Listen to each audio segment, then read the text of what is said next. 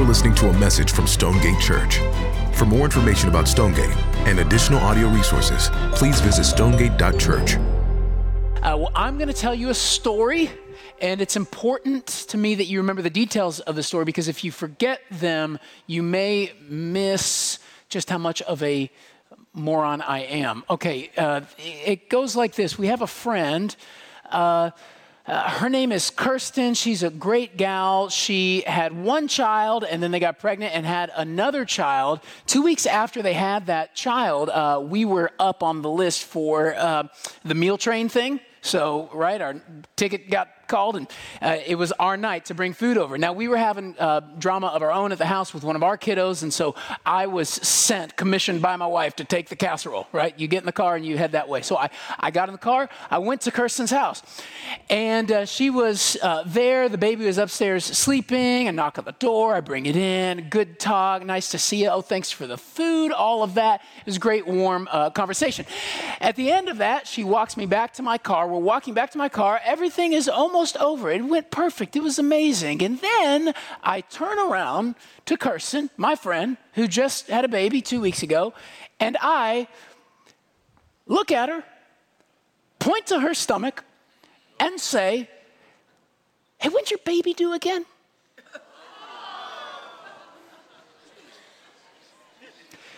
We haven't talked in a while, me and her.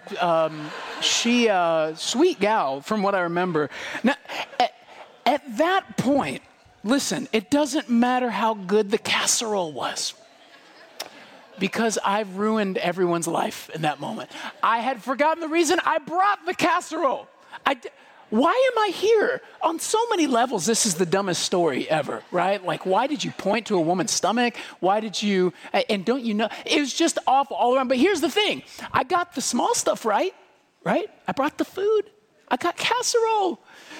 But I had majored on the minors, right? My job was to major on the major. I'm here because you had a baby. And I totally missed that. I had majored on the minors. And when you do that, things tend to go wrong. Now, I'm telling you that this morning for a couple reasons. One is, please pray for me. I mean, my goodness, what is broken inside me? But the second reason I'm telling you that is because we are now, if you've been with us in the series, we're now 13 chapters deep into 1 Corinthians. Isn't that amazing? I mean, we've been in this book for a while now. I hope it's been good for you. And we're 13 chapters in.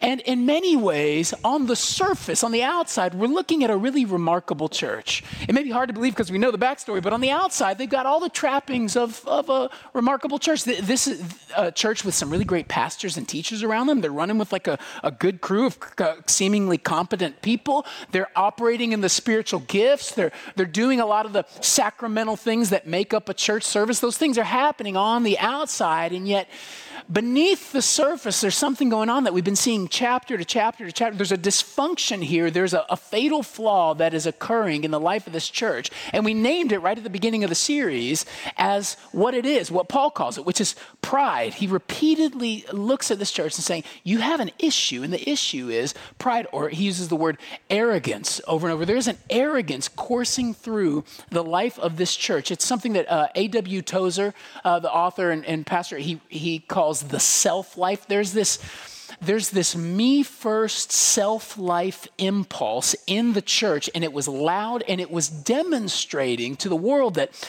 though they had some of the minor things right, they had missed the major thing. And this is a real problem. And what Paul's saying in chapter 13 is, hey, you may be bringing lots of stuff to the table, but if you don't have the main thing, it doesn't matter how good the casserole is. It's not that important because you've missed the major. You have majored on the minors, and that's not okay. So what is the main thing that they're to major on? Well, you know the text, right? The main thing he's going to say they're missing is love. You have missed out on the main thing that this whole Christian life is about. It's about love. Love is the major that you're not majoring in. And Paul's going to show us 4 things about love in this chapter that we got to get straight if we want to navigate this life well as Christians. He's going to show us the priority of love, the posture of love, like what it's like, the permanence of love and the problem of love, the priority, the posture, the permanence, and then the problem of love. So if you have your Bibles, it's important for you to have it out, look at it with me. We're in 1 Corinthians chapter 13 and looking at verse 1. We're going to be thinking about the priority of love. He says this in verse 1. He says, if I speak in the tongues of men and of angels, but have not love, I am a noisy gong or a clanging cymbal. So what Paul's going to do at the beginning of this chapter is he's going to be speaking in a lot of hyperbole here. He's going to be reaching to sort of the extremity of human impressiveness, and he's going to be grabbing some of that stuff to show these impressive-looking people that, hey, even the most impressive-looking person are functionally nothing if they're not operating in love. And so he starts by picking on the gift of tongues. He says, if I speak in the tongues of men and of angels. Now, most scholars think that this was the big problem with respect to spiritual gifts in the life of the church in Corinth. They had a tongues problem. We're going to take a deeper look next week into like what it is and isn't. So that's not what today's sermon is. But one thing is for sure about the gift of tongues. People knew it then, people know it now. The gift of tongues, if it's anything, it is definitely a public-facing type of gift, isn't it? Right? It's got a little flashier edge to it. It's one that you hear. It's one that, if it's actually true and operational, that means that God himself is like downloading content into you. Like it's kind of a baller gift, right? And they are operating in this as like one of the chief things that they're doing. And Paul's grabbing this spiritual gift of tongues that's happening in the life of the church, and he's saying, hey, I want you to imagine, even if I am varsity at the gift of tongues. I'm speaking in all human languages. I'm speaking in heavenly languages. Even if I'm doing all of that, if I lack love in my motivation for doing it, I'm actually just a noisy gong or a clanging cymbal. He says, if what drives me in my gifting is not love, it actually doesn't matter how many supernatural sounds are coming out of my mouth. It's actually useless. It's just noise. You might as well be banging pots and pans together because it's that pointless. I mean, that's a shocking thing to say, that you could operate in a supernatural gift, in a supernatural way, and it somehow be offensive to God. Just keep that in mind. That's what he's saying here. He presses the point further when he goes to verse 2 by talking about prophetic powers and mysteries, knowledge, faith. He says, if I have prophetic powers and understand, listen to this, all mysteries and all knowledge, and if I have all faith so as to remove mountains, but I have not love, I am nothing.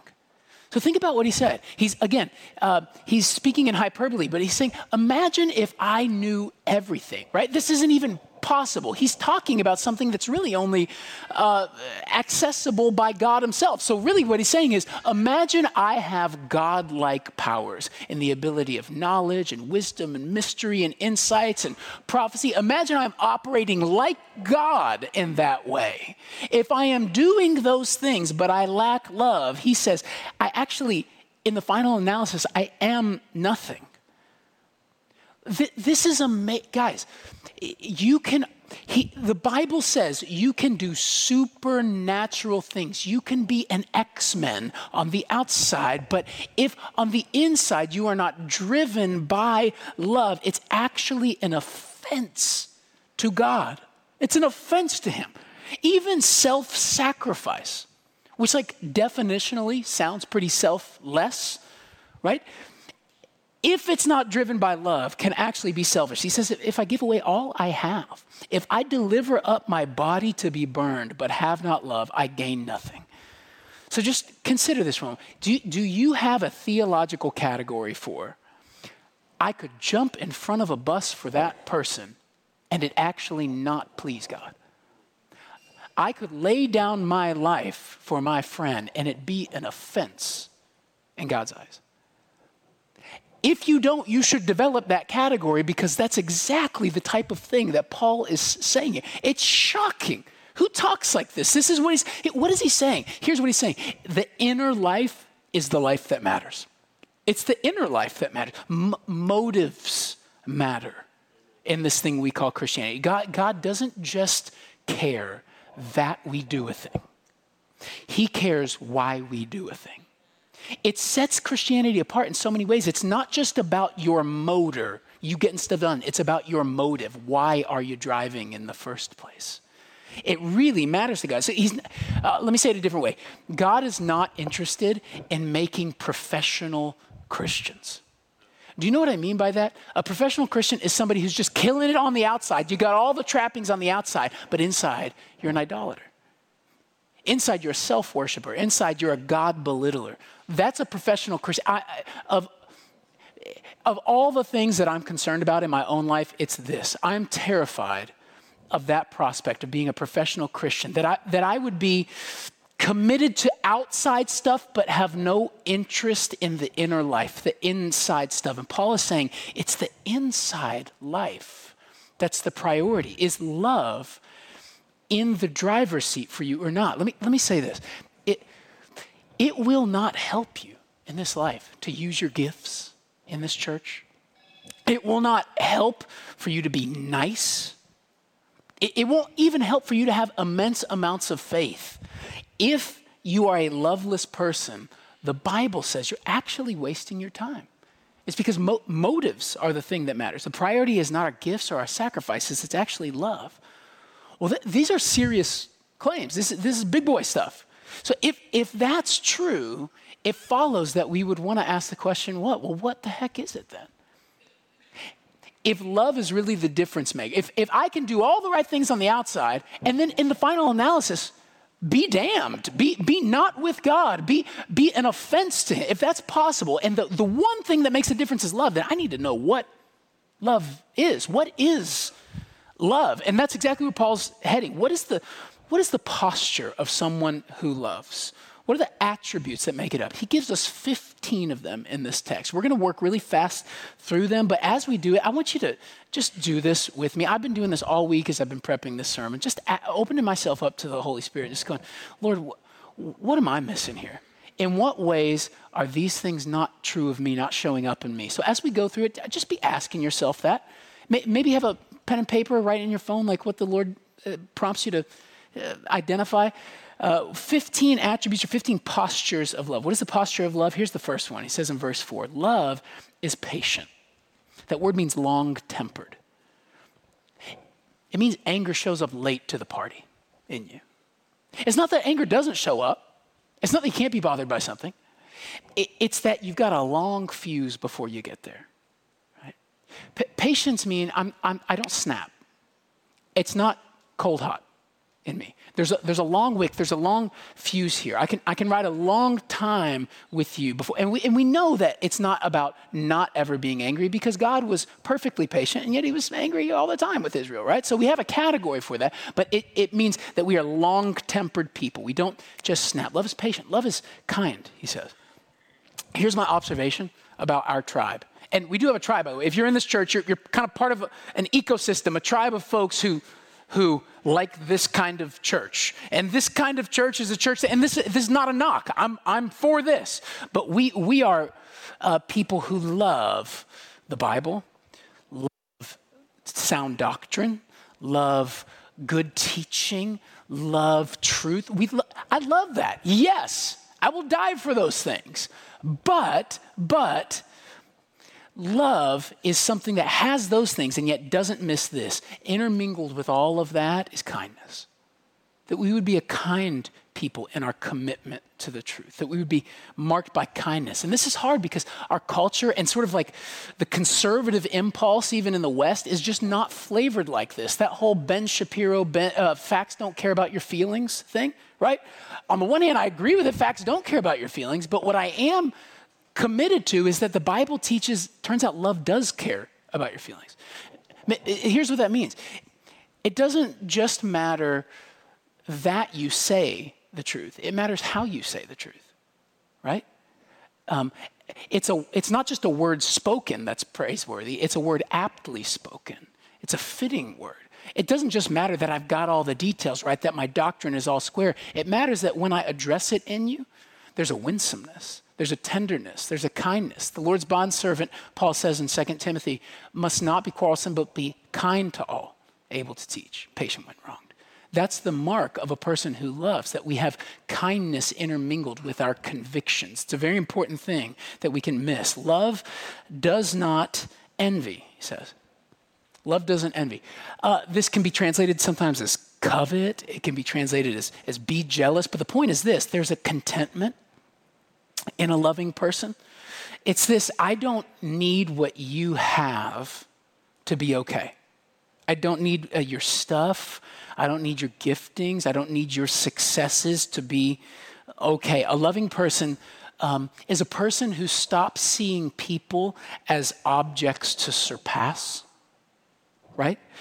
That is somebody who is not envious, right? So love doesn't envy, but it also doesn't boast. Now, this is interesting. Boasting is really kind of the reverse of envy, isn't it? Where envy is, I want what you have. Boasting is, I want you to want what I have. That's what boasting is. I want to set before you my best qualities, Instagram. And I want you to look at them. And I want you to go, wow, where did she get that? How does she do? Who is that guy? How did he get that? I want you to have that. I want you to envy me. That's really what boasting, that's what's at bottom of boasting. And the impulse of love is to go, no, I don't want to present in such a way that I'm beckoning you to envy me. I don't want to call out of you sin. I don't want that at all. And the reason is, it's because of the next line. We don't boast because love is not arrogant. Love's not arrogant. Now, I love this. The word here literally translates from the Greek as I inflate. That's what this word means in the Greek. And I love that imagery, the idea of inflating. Think about that image for a moment of inflating or being, we might say being puffed up, right? What is that? It's this impulse in me that says, I want to look big. Right? To you. I want you to perceive me as substantive and substantial and sizable. So I blow up, right? I get big because then you think a certain way about me. But there's this weird irony to the whole thing, isn't it? Because think about that puffed upness, that inflation thing. Think about it like a balloon, right? A balloon is something that is big. You blow it up and it gets big. It presents as big. But what is the irony? What's the inside of that balloon like? What's happening on the inside? It's literally nothing. It's just air. It's just air on the inside, and yet it's so large and predominant on the outside. And that is what arrogance is. It's looking big on the outside, but inside you're empty. That's what arrogance is. And when you're empty on the inside, you know what you begin to do? You begin to see people as things to fill you up. You begin to treat people like gasoline, right? I need you to affirm me and build me up, because when you do, my tank gets full. And I've got an empty tank now. I need that to fill on up. So I'm going to boast and I'm going to brag and I'm going to present large so that you will fill up this empty reservoir I have in me. But do you see, a loving person is not like that. They're a person actually who can come to the table with a full tank. Right? And when I have a full tank, now I no longer need something from you. You're not a commodity to me. You're not gasoline to me anymore. Now I can actually want something for you. Now I can actually be curious about you instead of always demanding that you be curious about me. I remember we were in a home group years ago here at Stonegate, and we led the college group for a while. And there was a girl in our college group, a sweet girl who... she said this line in passing, and it has just stuck with me for years. You may have heard it before, but she says, I'm really striving to become the most interested person in the room, not the most interesting person. And that so hit me as a guy who loves to be in a room where I'm the most interesting person in the room. I know it's hard to believe, but I have that impulse in me, and I heard that and I thought, gosh, that sounds so attractive, to come into a space and not go, hey, will you look at me? But for me to go, no, I actually want to see you. And so I would say for the past maybe almost decade now, I have become, and if you're friends with me, you know this about me, I have become a question-obsessed person. If you hang out with me for any amount of time, you're gonna get 15 questions. Because it's my way to militate against this thing inside me that says, I want the cameras here. I want you to fill me up. I'm gonna try to get really curious about you. Tell me about what's going on with you. I've noticed this in your life. Why don't you tell me your story? Because I found it's been the way that I get to war against that impulse to inflate in me. And you know what love does? Love gets really curious about other people. It doesn't demand that you get curious about me. It says, no, I'm actually going to get curious about you. It's actually a really wonderful attribute to show up in a human life. So love is not arrogant or, verse 5, rude. Love is not rude. Rudeness is being unwilling to change my behavior, even if it makes you uncomfortable. It's not caring how my presence or my actions affect a room.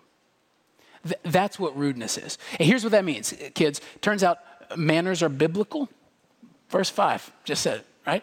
It's just in the text. I don't know what to tell you. Sorry.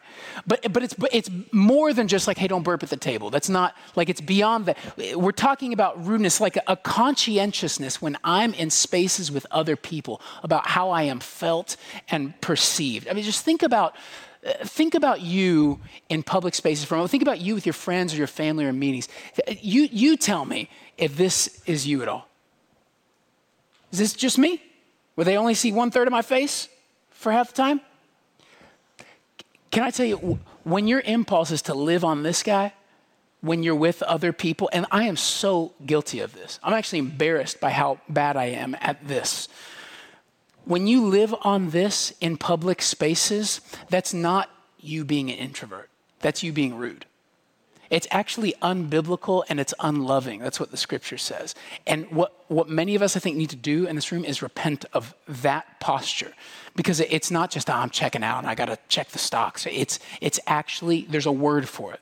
And it's called rudeness, and we need to move away from it because that's not the posture of a loving person. We want to be in spaces and have people feel welcomed and loved by us. So I'm conscientious about how I present in a space, yeah? So love is not rude. It does not insist on its own way, which means it's not self-serving. There's a flexibility to love. It can bend. I can do what you want to do. It's okay. We don't have to do my way. We can watch the rom-com. I don't need to watch 300. It's okay. Let's do that thing, right? It's not irritable. Irritability means you've made my life difficult somehow, and now I get to punish you with my bad attitude. It's interesting, actually, the Greek word for this here in the text is teenager. Is that right? No, wait. Oh, no, that's another text. But here's the point. It's a sin.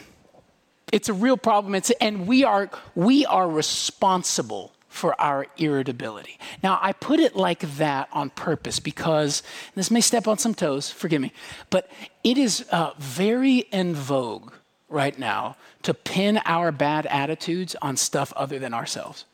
It is very in vogue right now, again, I'm sorry if this offends you, to pin our bad attitudes on stuff like my diet. Oh, I'm sorry, I just didn't eat enough omega-3 today, right? I'm grumpy. It's like, no, you're grumpy because you're a sinner and you're living in your flesh and you need to repent and trust Jesus. That's what you need, right? We cannot point to things outside of us when the Bible says, no, the issue is actually in you. You are irritable and it's not loving. We need to move away from. I'm not saying that food can't set us up for losses. You should probably eat an apple. I'm yes to that. I'm just saying you're responsible for you. That's what Paul is saying. Irritability is a symptom or a sign that we're actually not walking in love with other people. We need to keep ourselves in check with that because it's a very serious thing to God. Now, he says after irritability that love is not resentful. This is a big one. This is a big one for relationships. This is a bookkeeping term. It means something like it doesn't calculate the bad. Love doesn't calculate the bad. This is keeping a mental ledger in your life of the ways people have wronged you. This is keeping long tabs on folks. This is the person who it's very easy for me to go back and grab 2017 and put it on this moment and remember what you did to me there. I can't remember anything about myself in 2017, but for some reason, I've got the corner on the market on all things you, right? This is a resentful person. Can I tell you, this is what makes so many marriages struggle. I've pastored here for a number of years now. I've done lots of marriage care with folks at this church, and my observation is one of the things that is killing us in our marriages is we keep such long tabs on each other. The list is so long that 2017 is really accessible to me. And I am willing to bring it back on this moment. And I'm not saying pain didn't happen back there. And I'm not saying significant pain didn't happen back there. But the point of this word is to say that there should be an impulse in a loving person to keep that list really short, that I'm not going to lord your past mistakes over you at every moment. It will ruin me and it will ruin you. It's not life-giving and it's not loving. It's resentment and it needs to go away. And so my question is, how are you doing at this? How accessible is 2017 to you? Right? Do you just constantly go back there and grab stuff and bring it to the present? Or can you be a person who walks in a way that says, no, I'm going to keep that list really short with my wife, with my husband, with my friend, with my girlfriend, with my coworker. I'm going to keep that list short because it's not profitable for them. It's the glory of a man, the scripture says, to overlook an offense. That's what we want to be marked as, people who can not live in resentment, but who can overlook offenses. Now, at this point, you may be going, okay, Jimmy, I've got a picture. I'm seeing kindness. I'm seeing forgiveness. I'm seeing forgetting wrongs, and that's cool, but like, dude, does love have a spine at all? Like, this is the squishiest, most libby thing I've ever heard. Like, what is love just a pushover with like no convictions? Is that what this is? And Paul's about to say, no way is that what I'm saying. Love actually, all those things are true, and love actually cares deeply about things like justice, deeply. So he says in verse 6, hey, love does not rejoice at wrongdoing or injustice, but rejoices with the truth. See, this is the truth about love. Real love, biblical love, is not a caricature like our culture makes it out to be. Our culture tends to flatten it all and tries to make everything so two-dimensional, so black and white, so that everything's on this polar opposite spectrum. So you have the like real conservative camp over here, the moralistic camp over here that goes, no, what love is it's truth-telling. I'm going to tell you the truth, man. And we talked about that. That's not really love at all. That's a type of a distortion of love. But then you come, so maybe the solution is to come all the way over to the other side. So it's maybe the more progressive-minded person, the more liberal-minded person. Over here, it's like, no, it's all grace, it's all compassion, it's all kindness. And what the truth is, it's more complex than that. It's not so flat and 2D. What Paul is saying here is it is both kindness and conviction. It is compassion, and I'm going to hold to the truth. At all costs, it is both of these things. Love in the Bible is so three-dimensional. You cannot get away with living at just this camp or just that camp over here. I was finishing the sermon yesterday at Starbucks, and I look on the wall, and there's a sign that says, kindness is all that matters. And I was like, I mean, it's 1/15 of what matters, right? I mean, it matters, but there's like 14 other things to say. And that's what I'm saying. There's a complexity and a three-dimensionality to love that we can't miss. We can't live in these extremes. It's killing us as a culture, isn't it? We're constantly polarizing, but love has the ability to say a hard thing and to say it in a way that would win you over, to say it with tears in my eyes, right? That's what real love is like. And then he wraps up by saying, verse 7, these 4 statements. He says, love bears all things. It believes all things, hopes all things, endures all things. So I'm going to believe the best about you. Like when there's a problem, I'm going to show up to the table not with suspicion as my impulse, but with curiosity as my impulse, right? Especially if I'm dealing with a believer, a person who's in Christ, that means that you have the Spirit of God living inside you. So how could I dare come to you with suspicion when God himself is meant to be operating inside you? I want to come instead with a posture that says this: I probably don't know some things here. I'm going to ask some more questions. Right? I'm not coming in hot anymore. I'm going to believe all things about this. I say this more in counseling than any other verse, this verse right here. Are you believing all things about your spouse? today? Are you enduring all things? Are you hoping all things? Because if that person is saved, we got to come with curiosity, not suspicion. We got to come with a posture that says, I want to see what's going on here and give you the benefit of the doubt, because that's exactly how I would want to be treated in this moment. And I'm not going to just come in hot with a lot of suspicion and thinking that I know the whole narrative. That's not how this works. We're going to believe all things, bear all things, endure all things, hope all things. All of this, all these 15 things, Paul says, all of this is what love is, and it's what we should be majoring on. You have majored on the minors and minored on the majors, he's saying. And he's saying, you've got it all wrong. We have to prioritize love because, he tells us, it's not just that love is better or more awesome. It is. But he's about to tell us it's because love will ultimately outlive every spiritual gift. It will outlive it. There's a permanence to love. And that's where we're turning next, this permanence of love. He says in verse 8, love never ends. As for prophecies, they will pass away. As for tongues, they will cease. As for knowledge, it will pass away. For we know in part and we prophesy in part, but when the perfect comes, the partial will pass away. The reason we've got to prioritize love is because it is the one thing, he says, that's not going anywhere. It's sticking around. But all these things you guys obsess about, the gift of tongues and prophecy, and I got a word of knowledge for you, and all of these things, all of those things are great, but all of those things will ultimately one day finish. They will be done. And then he gives some analogies to make sense of this. He says it's kind of like being a child. When I was a child, I thought like a child. I reasoned like a child. But when I grew up, I put away childish things. This is when I was a kid, I used to act like a kid. But one day, you grow up. And when you grow up, you got to put on your big boy pants. You got to leave the small-time stuff behind. And he's saying that's kind of what love is in comparison to the spiritual gifts. It's not that the gifts are bad. It's that they're fitting only for a certain stage of life. And you, church, right now are in the stage of life where it's appropriate to operate in the spiritual gifts. It's fitting right now, but it will not be fitting one day. One day, the gifts just won't fit. And all you'll have to wear in that day is love. He compares it to a mirror. He says, it's kind of like looking in a mirror. When you're looking at a mirror, you're looking at a reflection of the thing you want to see, but it's not the thing itself, is it? He says it's kind of a dim reflection.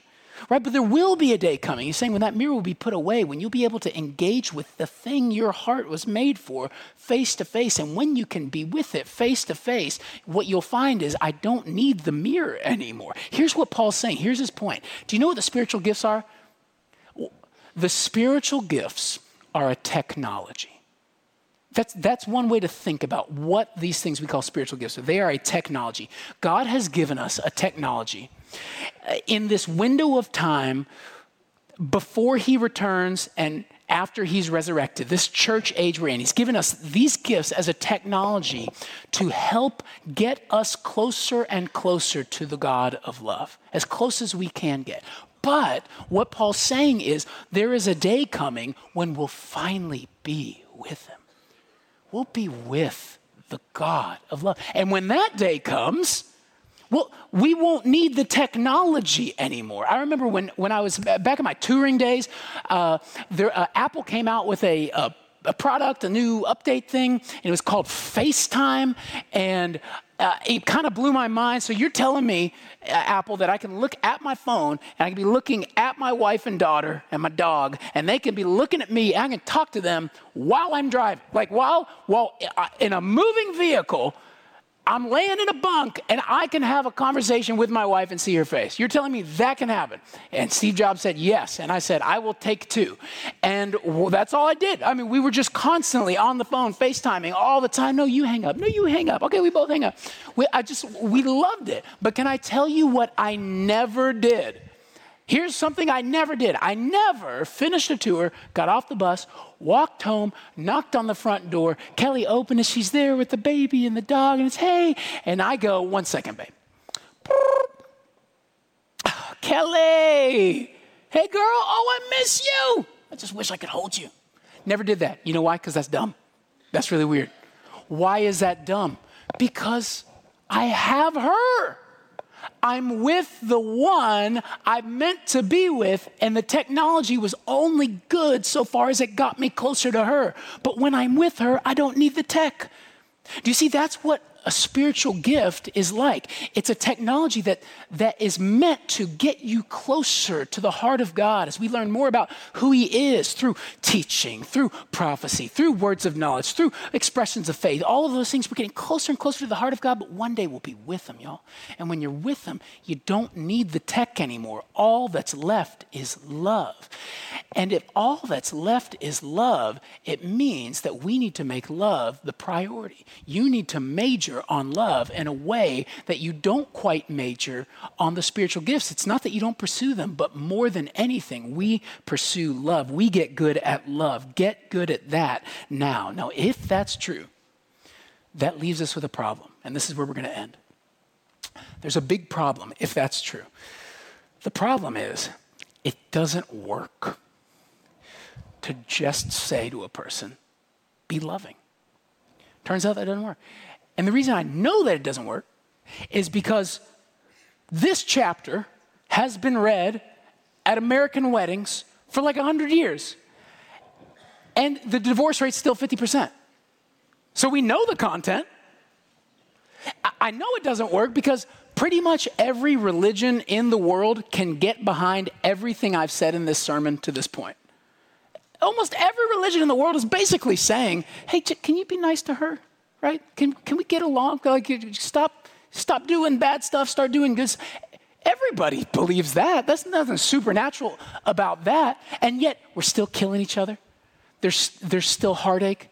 There's still wars. There's still all of these things. So it's not working. The problem of love is you cannot live love until you meet love. That is the problem with love. And this is where another New Testament writer serves us so well. The Apostle John writes in one of his letters to the churches. He writes in 1 John 4, starting in verse 8. Just listen to these words. He says, anyone who does not love does not know God, because God is love. In this, the love of God was made manifest among us, that God sent his only Son into the world so that we might live through him. In this is love. Not that we love God, but that he loved us and sent his Son to be the propitiation for our sins. Beloved, if God so loved us, we also ought to love one another. What is John saying?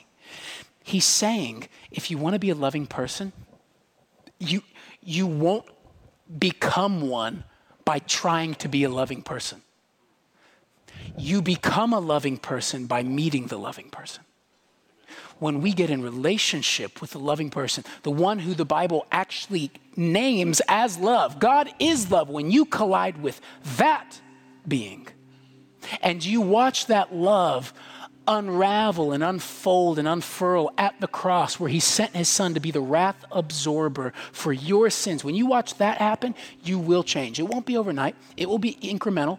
It'll be over a lifetime, but you will go from no patience to more patience to more patience. You will go from no kindness to more kindness to more kindness. You will move from not caring that much about truth to caring more about truth, caring more about truth. You will grow in this, but it happens not by white knuckling. It happens by a vision of the one who is love and displayed love for you on the cross. We change, empowered by the Holy Spirit, as we gaze on Jesus, the Son of God, and are conformed into his image. That's how you grow into love. I remember when I met my wife and we got married, I just started watching her live her life. She's one of the most loving people I've ever met.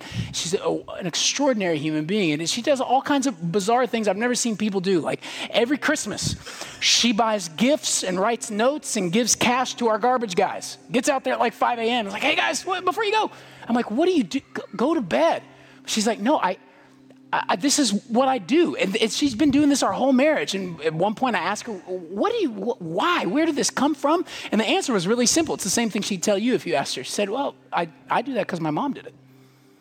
I just grew up with a mom who was constantly doing that thing. So like the trash man, the cleaning lady, whoever, just, yeah, we're going to bless you. You're in our life. You're helping out. I want to help you. I want to serve you. And so I've just seen that model. So I'm just going to walk in that pattern. It's just fitting. It's what I have seen my whole life. And as I've gazed at that, I've just been changed in that image. Do you see that is what God is putting before us in this text? He's saying, hey, do you want to know love? Do you want to be changed into a way that someone could say about, no, that really is a loving person right there. Then you need to gaze at love. You need to stare at love in the face of Jesus Christ, who loved himself and gave himself on your behalf, and you will change.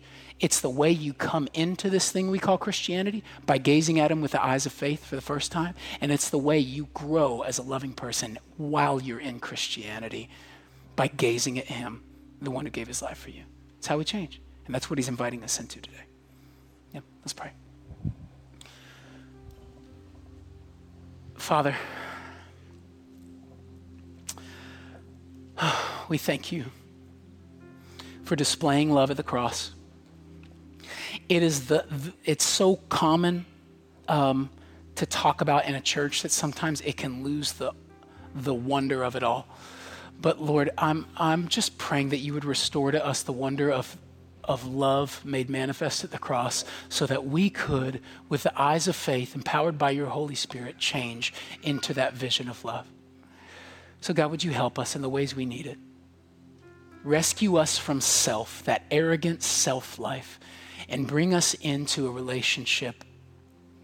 Bring us into the heart of love. You are love, and we want to look like you. So make us look like you, we pray. In Jesus' name, amen.